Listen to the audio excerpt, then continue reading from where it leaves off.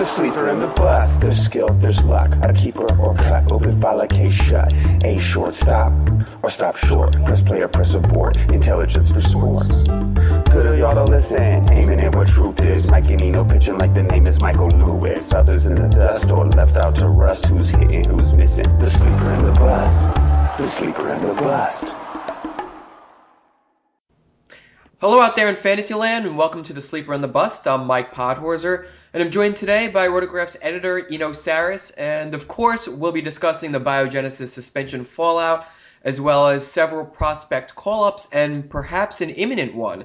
And so, before we get to the most interesting player alive today, obviously, as much as I did not want to talk about this and pretend this never actually happened, we gotta say something about the suspensions, right? So, any just general reaction that you want to talk about before we actually get to any specific players? I don't know. I mean, So I know you're pissed about Ryan Braun. You have him in Tout Wars, and that kind of screwed you. yeah, and I was actually starting to get back in it a little bit, but not that I would win. You look like you might win. Congratulations. Hopefully that'll promote me to the big leagues next year. Right, exactly. Yeah, I just, the thing that actually annoys me the most because I actually think it's a futile war. It's like a war on a concept like the war on terror. I just feel like it's, steroids are never going to get out of the game because cheating's never going to get out of the game. Because, it's the if you're not cheating, you're not trying idea. And if you look back at the history of baseball, there have always been cheaters. There have been cheaters they were drinking and injecting weird things back in the 20s. In the 70s, the Steelers were all doing steroids. There were corked bats, spitballs. It's just, there's a lot of money in the game. There's a lot on the line, and people will do whatever they need to win. It's not just winning like if you and I played a game of basketball and, I was cheating to beat you, that's not the same thing. This is like, your livelihood is on the line, and there are $1 million there for the grabbing. I think that a lot of us that might feel like we wouldn't do these things would have a different look at it when all of a sudden it's your family on the line, and the difference between, especially look at Melky Cabrera. He had the difference between, doing what he was doing and maybe getting a $500,000 deal, and maybe just subsisting, maybe being the minors for some time, or he juices and he gets $8 million a year even after he gets caught. So, I mean, there's just too much on the line, and we can do what we can do, and I think we should do it, I guess. But when it comes to the real life game, I'm sort of agnostic. I feel like we can't do anything about it. Fantasy, it's screwing me up, man. These suspensions, I hate them. Yeah, well, it's really true because it seems like all of the testing methods are reactive rather than proactive because all the labs and the technology in the actual design of the drugs and the masking agents are way ahead of the testing. So anytime they come up with testing methods to basically catch all of the users now, the labs are just going to come up with something new to mask a new kind of drug, and if these players still want to cheat, they'll just take that new drug, and then they'll continue to cheat, and they're just never going to be caught, and then it's just going to continue on and never end. And Major League Baseball will find a testing method for the most recent masking agent, and then they're going to come up with a new one, and it's just going to be a cat and mouse game for the rest of life. Yeah, and who has more money? The owners have more money, but do the owners care?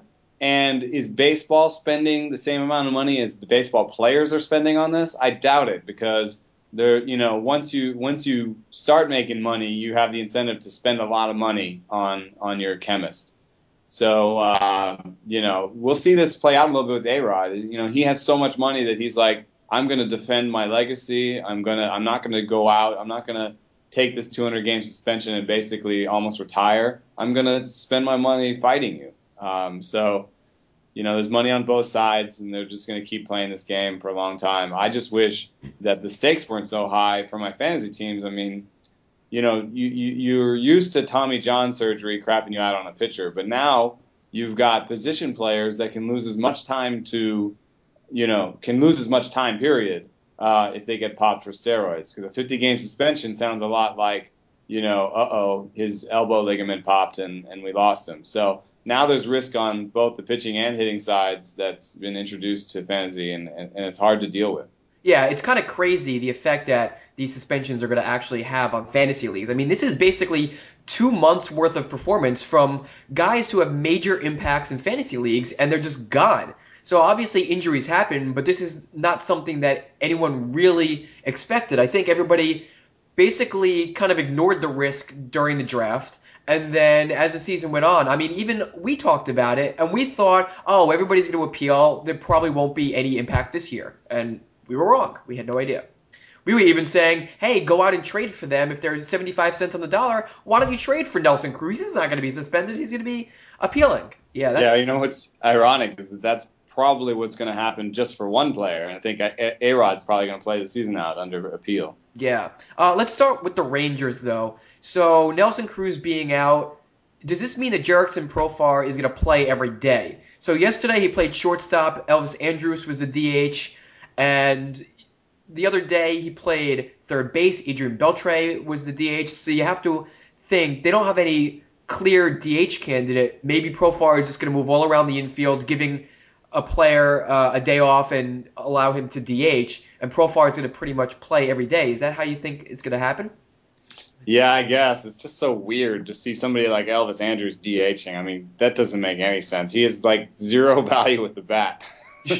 I don't think Ron Washington really looks at that stuff. So, well, the thing that's upsetting to me is just that they pulled the plug on the Profar in the outfield idea. And athletic guy like that, I understand that he hasn't played a lot of outfield and maybe it didn't look good right at the beginning, but their need right now is in the outfield because, especially when you look at platoon things, because right now the best outfielders they have are Martin, Murphy, and Gentry. And all three of those guys have been platooned in their careers and probably should be platooned, although we don't really know what Martin can do against lefties. So I would say Martinez is the one guy that'll probably benefit from this the most and will play every day instead of being platooned. But if Profar could play the outfield, all of a sudden he can at very least platoon for Murphy and Gentry. And Murphy was dropping balls left and right yesterday. Profar can't do that. So I feel like I really feel like Gentry and Murphy should platoon, and Profar should get a shot to play every day in the outfield. Yeah, well, that's probably not going to happen just because the team said that if Nelson Cruz is suspended, that he's going to see the majority of his time in the infield. So, I mean, I don't think he's really had enough experience there that in the thick of a playoff race, they don't really want to take that risk. So I guess yeah, that's true. And unfortunately, they don't have another first baseman because really Moreland has played the outfield, and if you wanted experience, you could put Moreland out there. Except that the problem is that Moreland's another lefty.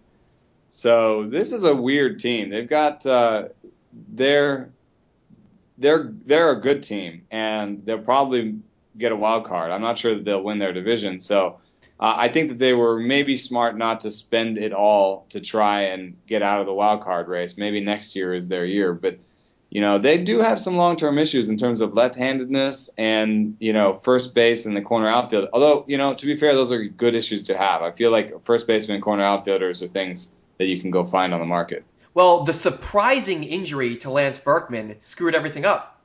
Who would have thought that Lance Berkman would get injured and miss time this year? It shocked me. Never thought that would happen. So is Profar going to have value in like shallower 12-team mixed leagues? Well, I traded him away. So we're going to go with no then.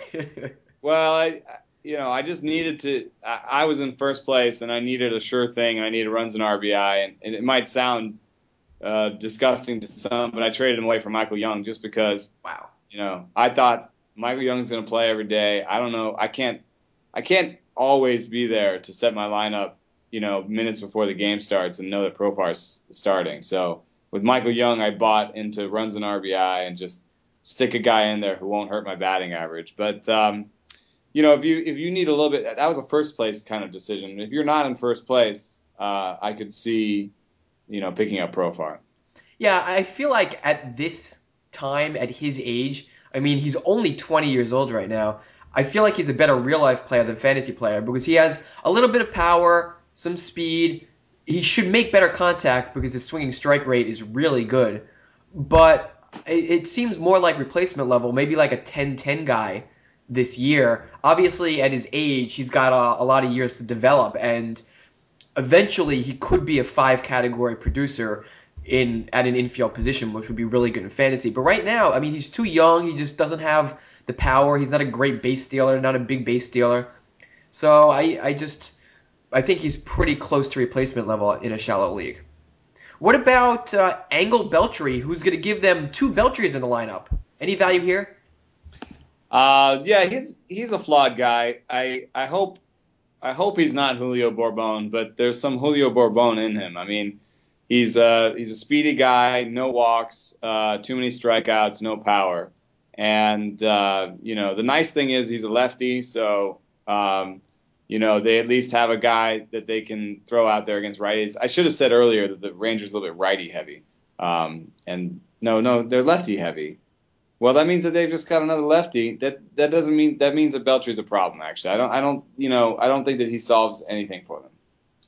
Yeah, I agree. I don't really see much value here. Maybe some cheap steals, but other than that, I mean, when he plays, he's going to be in the bottom of the lineup because he doesn't walk, and he has limited power, and he wasn't a very good base stealer at AAA this year. 14 steals, 10 caught. So who knows how often he's going to actually run.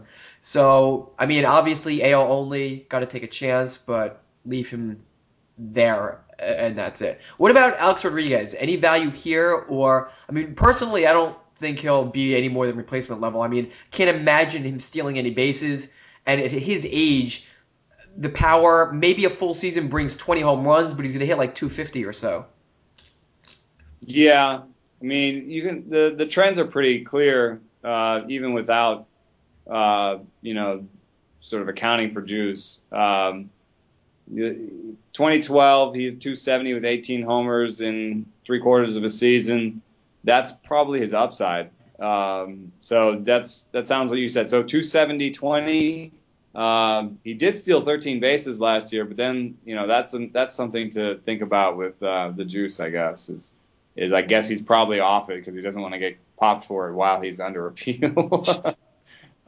So if you do take the stolen bases away and you look more like 2011 where he hit 270 with 16 homers and 4 stolen bases, that's what you're looking at. If the BABIP comes down, definitely, the underrated thing is in this, it's really hard to figure out exactly what steroids is. And I tried to look at Ryan Braun and think of his homer output based on some physics research about how much muscle mass helps homers. But steroids don't only help power; they help contact ability. And if you look at Everth Cabrera's numbers, the major thing is not power. He cut his swinging strike rate almost in half, and his strikeout rate dipped. So if you're looking at A-Rod's numbers and you're assuming that he's post steroid, then even though he's struck out less than 20% most of his career, you could probably pencil him in for 22, 23, 24% strikeout rate, which means the 250 you're talking about is probably correct. Yeah, Everett Cabrera is a reminder that steroids doesn't instantly make you a huge power hitter. I mean, he hit all 4 home runs this year, and his isolated slugging was still sub 100. That's like Juan Pierre-esque. So, I mean, we all think that, it's going to add 10 to 20 home runs onto your total, but no, that's not necessarily the case. We don't really know the exact effects that steroids has, and it probably has a different effect on different players based on their hitting style and their body type. Yeah, and even a player like Braun, when I looked at it, there's a chance that even without steroids, he's like a 25 to 28 home run hitter. So you're talking about adding 5 or 6 homers to a guy's to a guy's line.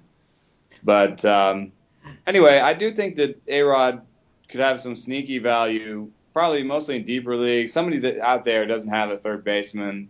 And I think he's going to walk, and I think that he's going to help the Yankee offense, so he'll have decent runs in RBI when he's in there. But I don't think that I think that he could be. I mean, you said, what did you say? Replacement level for 12 Yeah, teamer? because I also think he's probably going to miss time. I mean, you got to assume he's 38 years old. He's probably going to have some aches and pains where he's going to sit out a game here and there, and he's not necessarily going to be playing every single game as well. Right. I will agree with your calling him replacement level, but I will just put an asterisk that sometimes replacement level is helpful. I mean, that's why we call it replacement level. So somebody out there, has a Ramos Ramirez in their DL Should and be. has been running somebody else out there at third they're not so proud of, and Lundy Chisenhall. well, yeah, exactly, and might actually get an improvement with A-Rod. All right. I didn't want to talk about this the entire podcast, but I'm really interested in 2014 performance expectations. So I do want to talk about this before we get to anything else. Because I'm really curious in drafts next year how this affects the values of Braun, Peralta, Cruz, and Everth Cabrera. I have a feeling that all of them are going to end up being dramatically undervalued. I don't know. I mean, it's hard. We have such great readers. Uh, just to kiss their ass for a second. But our comment section are not necessarily representative of fantasy baseball as a whole. No, absolutely not. Yeah. So The what I would say commenter's IQ level is definitely double that of the rest of the fantasy exactly. industry. Let's add some more. No, but I mean, the reason I bring that up is in my Braun piece, I basically, looked at the effect of steroids and then looked at the worst case scenario and the best case scenario, assuming that Ryan Braun would stop juicing, and basically said that my back of the envelope pencil projection for him would be 280, 285 with like 25 homers and 10 steals because his stolen bases were going down anyway. And this might have an effect on that. Plus a little bit of contact rate change, and then just a little bit less power. So that's still a very interesting player. I think that's probably a top 3-round player. Do I think it's a top of the first round thing? I don't know. And there were commenters that said, yeah, don't worry about it. Take him in the top 5. Ryan Braun will be back next year. And of course, the big question is he really going to stop the juice, or are these players really going to stop juicing? Yeah, that is the biggest question because, as we were talking about earlier with masking agents, if these guys want to continue juicing, they're going to find other methods to mask what they're taking and not be caught in the future. Yeah, I mean, like one of the ones that Braun supposedly took was a cream that he put on at the end of the game when they don't test, whose effects were gone by game time the next day.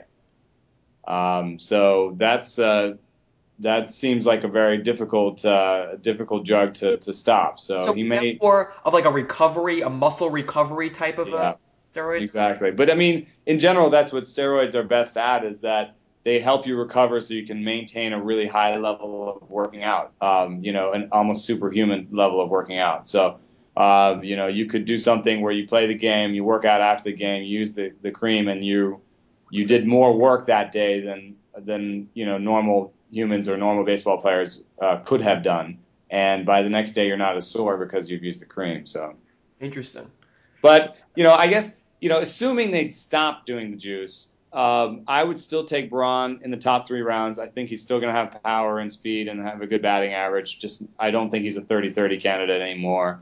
I would still take Cabrera as a shortstop with speed, but I would mentally project him for more of his old 250, 260 batting average with his old contact rate, just in case that's what happens as he goes back to his old contact rate and goes off the juice. Yeah, I mean, I think even without the whole steroids shadow or cloud hanging over the names, I think Braun, Peralta, and Cruz, it would have been interesting to project them either way because Braun with the lack of steals, so juice or no juice, do the steals come back? Peralta's power has been up and down throughout his career. 10 home runs, 22 home runs. So without steroids, is he an 8 home run guy now or a 15 home run guy because his true talent is 20 home runs? And Nelson Cruz, with his injuries and his home run per fly ball jumping all around, is he a true talent 36 home run guy or a 27 home run guy? And then off the juice, does he become a 20 home run guy or a 25 home run guy? So even without the juice, there were questions next year anyway. So I think these guys are going to be very interesting to see where they end up falling in drafts. Yeah, that's why I focus on Braun and Cabrera because I still think those guys are mixed league no matter what. They've had some ups and downs, but even at their worst, Braun showed power and a little bit of speed, and his contact rate is good. And Cabrera, even at his worst, was like a 250 hitter with 35, 40 stolen base speed, which is probably still top 12 at that position. So both those guys, I think, are mixed leaguers. Peralta, for me, has been hanging out in the 15s to 20s for a long time anyway, and that makes him a deep leaguer. And it makes the stakes lower, and it means that you'll be picking him in double-digit rounds no matter what league you're in, and the risk is lower. So just have to wait until you feel like the rest of the crew doesn't look so great either. Cruz is very interesting. I mean, he's a late bloomer. He's 33. He should have been showing more decline perhaps than he has. So maybe that's a little bit of what's going on with the steroids. So Nelson Cruz, man, I don't end up with him a lot just because I'm worried about the injuries every year. And, as he gets older every year, I worry about those injuries more. Yeah, he's probably not worth the risk just based on his injury history. Again, even without the steroids, you always have to be cautious about projecting more than 500 at bats from him to begin with. True. All right, let's move along. Finally, we'll get to our most interesting player alive today. And today's top search for player is Mike Trout. Don't feel like talking about him. So we're going to talk about the number 2 guy, Justin Smoak, who's batting 500. It's only 9 for 18. Don't go crazy. In August, 2 home runs. So he's been pretty hot, and he's actually had value in 12-team mixed leagues the last couple of weeks. So again, he's one of those guys, those first basemen, who's always on the verge of, is he going to break out? And right now, he's actually contributing in batting average for the first time ever because his BABIP is finally at a good mark at 335, the first time it's even above 273. Is this basically the beginnings of a breakout here, or is it just a little hot streak? I mean, it's taken him this long to post a plus BABIP on the season. He's like hovering in the 260s his whole career, and now he's got a 330. The thing that makes me not worry too much that I missed on Smoak and that I've dropped him in a couple deep leagues is that even with this plus BABIP, he's like a 270-20 guy full season. Yeah. And at first base, that just I'm not crying about missing out on that one. But what about this? Average batted ball distance, 295 feet. You know what? That's more than Chris Carter, Brandon Moss, and Prince Fielder. I mean, he still hits in Seattle, right? Yeah, he does. I mean, and that's definitely a problem. I'm checking out his splits right now. 4 home runs at home, 7 away. So, and his ISO at home 138 versus away 197. So clearly Seattle is definitely still hurting him. Yeah. I mean, maybe he's more of a 25 homer guy in a neutral park all year, and then that that probably adds a couple ticks, and then you're talking about 275, 25, and it starts to sound like like an Adam LaRoche bottom of the not bottom of the barrel, but bottom of the usable bunch. Yeah, LaRoche is a good comp. You know what? I think the Rangers should trade back for him. They could But seriously, put one in the outfield. Yeah, or one of them DH. But seriously, Justin Smoak, if he was still in Texas, I think he would be a breakout sleeper all over the place because he moves from a terrible park to a great park for lefties, and that would be a great situation from him. And I think a lot of people would be talking about him. Yeah, they move the fences in, but I think one of the biggest drivers of park factors is temperature, and they didn't change the temperature at all. So Maybe they should look into that. Get like a weather machine, or get a dome. Don't they? Is that a dome? They don't have a. They have a closable. They do have a closable dome, but I think that you're still sort of subject to the temperature outside. Yeah. And also, they may not close it based on temperature. They may close it based on rain. Yeah. And Seattle does rain a lot, but yeah, maybe they should just close it all the time and make it like 95 degrees, very humid, just to improve their offense. Wreak havoc on the wardrobes of the Seattleites. They're gonna all have to come naked or not many clothes just so they can stay comfortable. All right, let's move along to New York. Big news that David Wright is going to be out a month or so with an injury, and Wilmer Flores was actually called up today, and he's going to be the full-time third baseman. And he's been a pretty big prospect for a number of years, right? And he's still pretty young. I mean, he's still only, what is he, 22? He's 22 today. Happy birthday, Wilmer Flores. What an exciting birthday present. Woohoo! I mean, I am, a Mets fan, and so I hope that I am unbiased. And I have been waiting to see him in the bigs for a while. But I also am not super excited. I mean, you have to really discount. He showed the best power of his career. He had the best power of his career this year, but he was also in Las Vegas. So if you sort of mentally shave a couple of points of ISO off of that, you're looking at a guy who pretty much in the minor leagues showed the ability to make contact and have maybe league average power, but he doesn't walk at all. I think an interesting comp is actually Daniel Murphy with fewer steals. So that's a bad player. Yeah. Not an exciting player at all. Well, I mean, there's a little more power there, so I think, maybe he could do 280 with 15 homers type thing. Yeah, I like the fact that he makes good contact, but I did read a really interesting article a couple of months ago on the Las Vegas team and how the Mets got stuck there and how ridiculous of a park it is and the conditions there in terms of how conducive it is to offense. I think Zach Wheeler was mentioned there because he was pitching in Las Vegas and how it was more impressive that he still posted pretty good rates in ERA based on those conditions. And Flores' ISO was over 200. That's solid. But yeah, I mean he looks like a 15 homer guy with a decent average. I mean if he has shortstop eligibility, that's probably playable. Maybe he'll chip in 2 or 3 steals or something. But at third base, that's not somebody you want to be starting. Yeah, and also relevant to this discussion is actually defense for once. He cannot play third base long term, I do not think. So they moved him off short a long time ago. They moved him to third, and they said, I'm not sure he can handle third. And then, they started talking about second. Then they decided probably not second either. And then they tried the outfield. They were talking about trying the outfield, and, if he's a first baseman, 280-15 is a lot less sexy. Wait, so he's not good defensively at shortstop either? No, he's definitely never going to be a shortstop. So I guess that's why they never called him up to replace the hulking duo of Omar Quintanilla and Ruben Tejada. Yeah, exactly. Well, hey, how about the Rangers trade for Wilmer Flores and make them their DH? Interesting. Or He wouldn't make it through waivers, so. Yeah. But third base, I shouldn't be so quick to poo-poo. I mean, there are a lot of bad third basemen out there. So there's a chance at third base. The problem is they have a third baseman.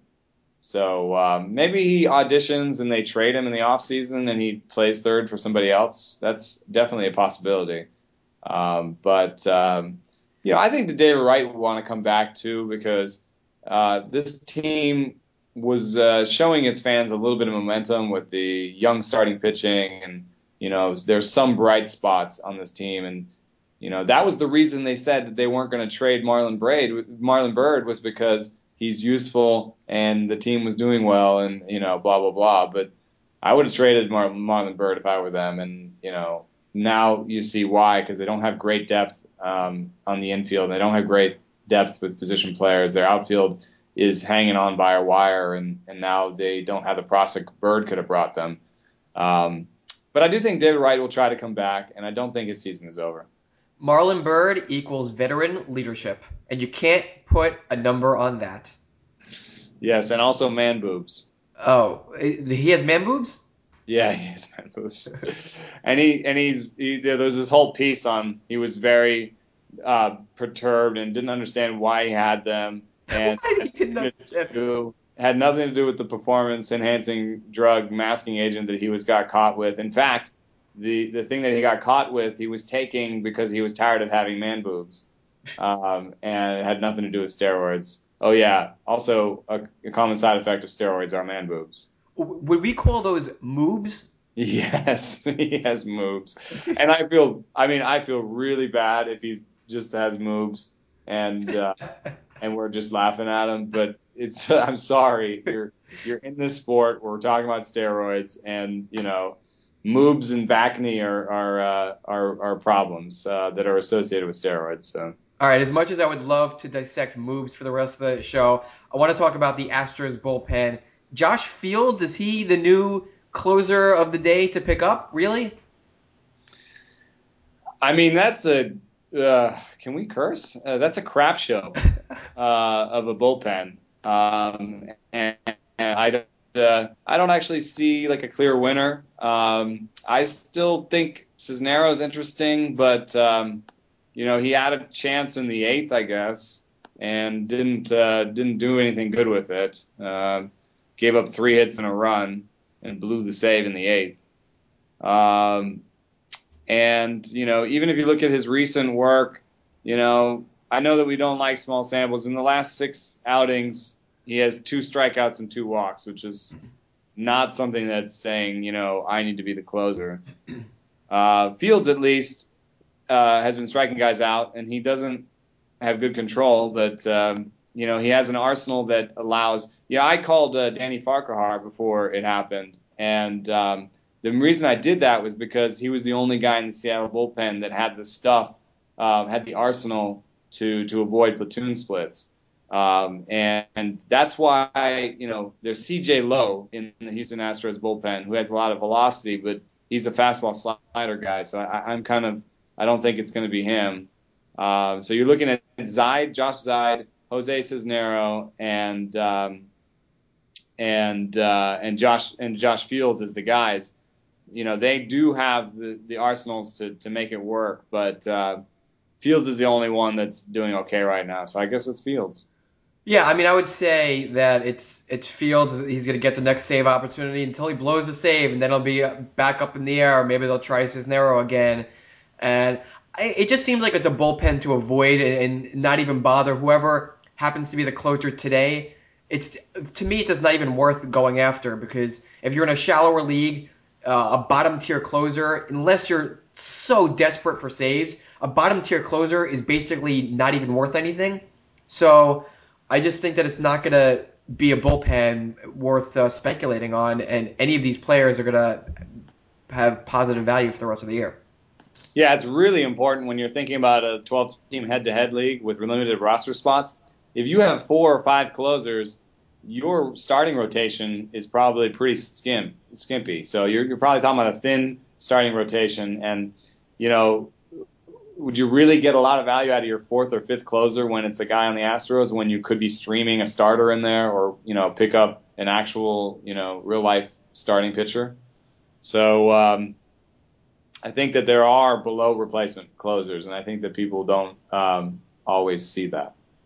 Yeah, all right, let's move along to Boston, where it seems like Xander Bogaerts is going to be called up sometime soon. I can't imagine the Red Sox going with Brock Holt and whoever else they're playing at third base for the rest of the season. And Bogaerts has been playing third base in the minors, working on his defense.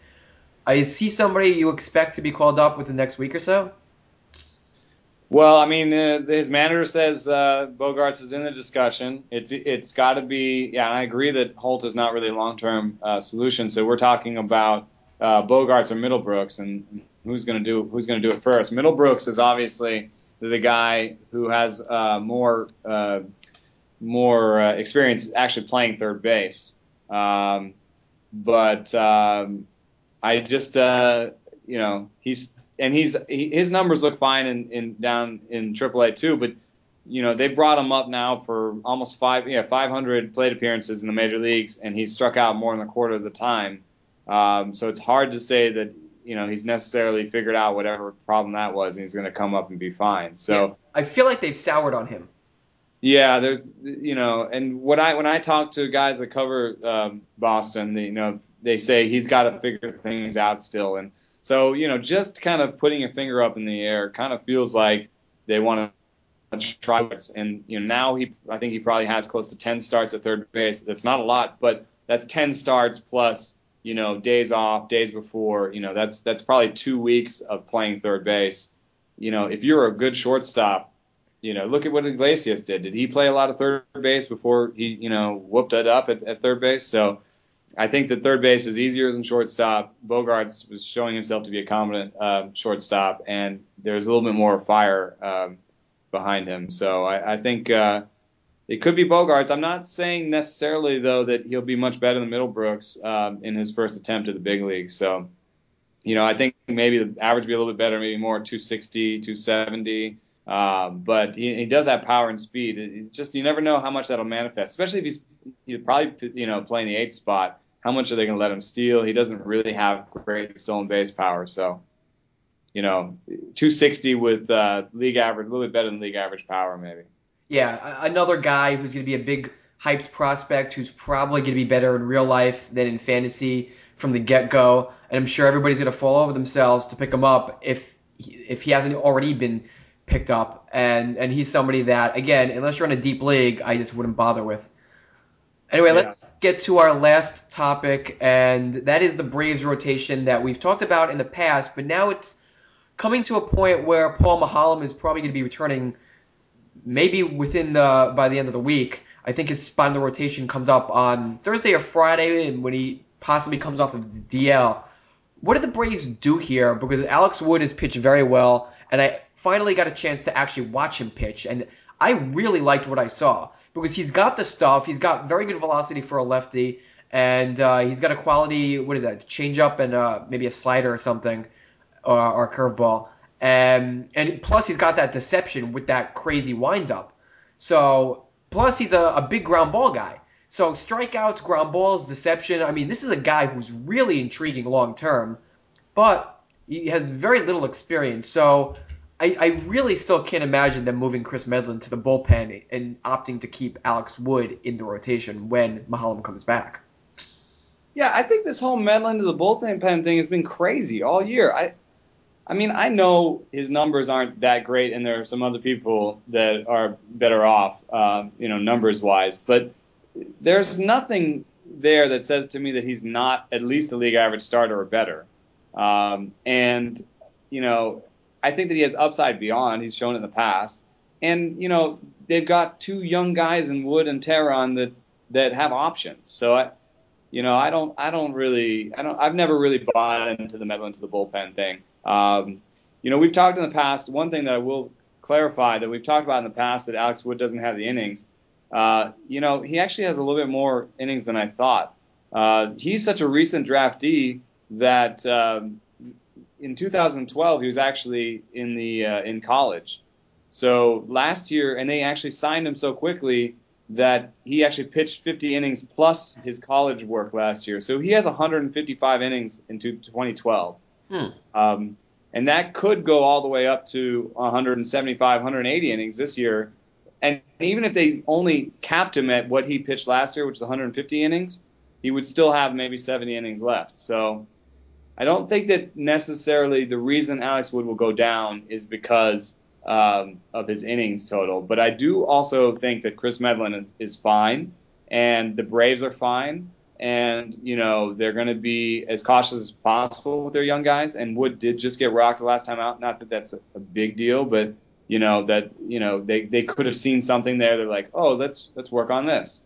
So there's just too many, Alex Wood has options, and he's young. And I think that he's an obvious guy to go down for Maholm. And as much as he's exciting, maybe he'll go to the bullpen, preserve his innings, work on some stuff. I don't know. But I do agree with you. Long term, as long as he's really weird, then I think that he has, strikeout per inning plus high ground ball rate with good control. There's everything, all the boxes are checked other than, longevity but Chris Sale has been great, and everyone said the same things about him.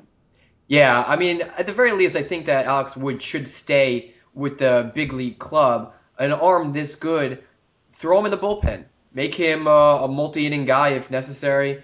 And I think it would be silly to send him down to the minors, considering I mean, obviously they have pretty much a lock on winning the East at this point, but he still can help the team. So, I mean, put him on the playoff roster and definitely keep him in the bullpen because he's been murder on lefties, a 147 xFIP versus lefties.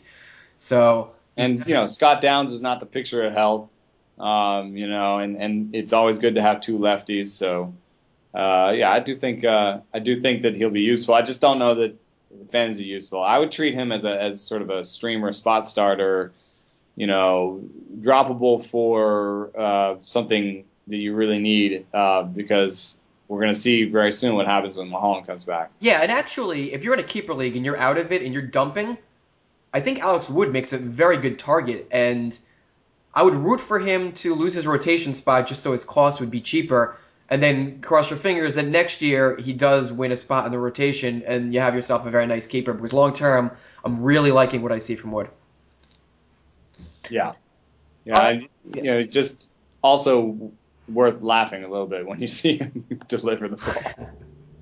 It's true. Hopefully that deception continues and hitters don't begin to adjust. And it's hard to think that they will because that's some crazy delivery going on. So if you haven't seen him, make sure to tune in. If he does get, he might get another start against the Marlins. It's either Thursday or Friday. So if you have the chance to watch that, definitely watch it, or maybe bring up a YouTube video of his delivery and check.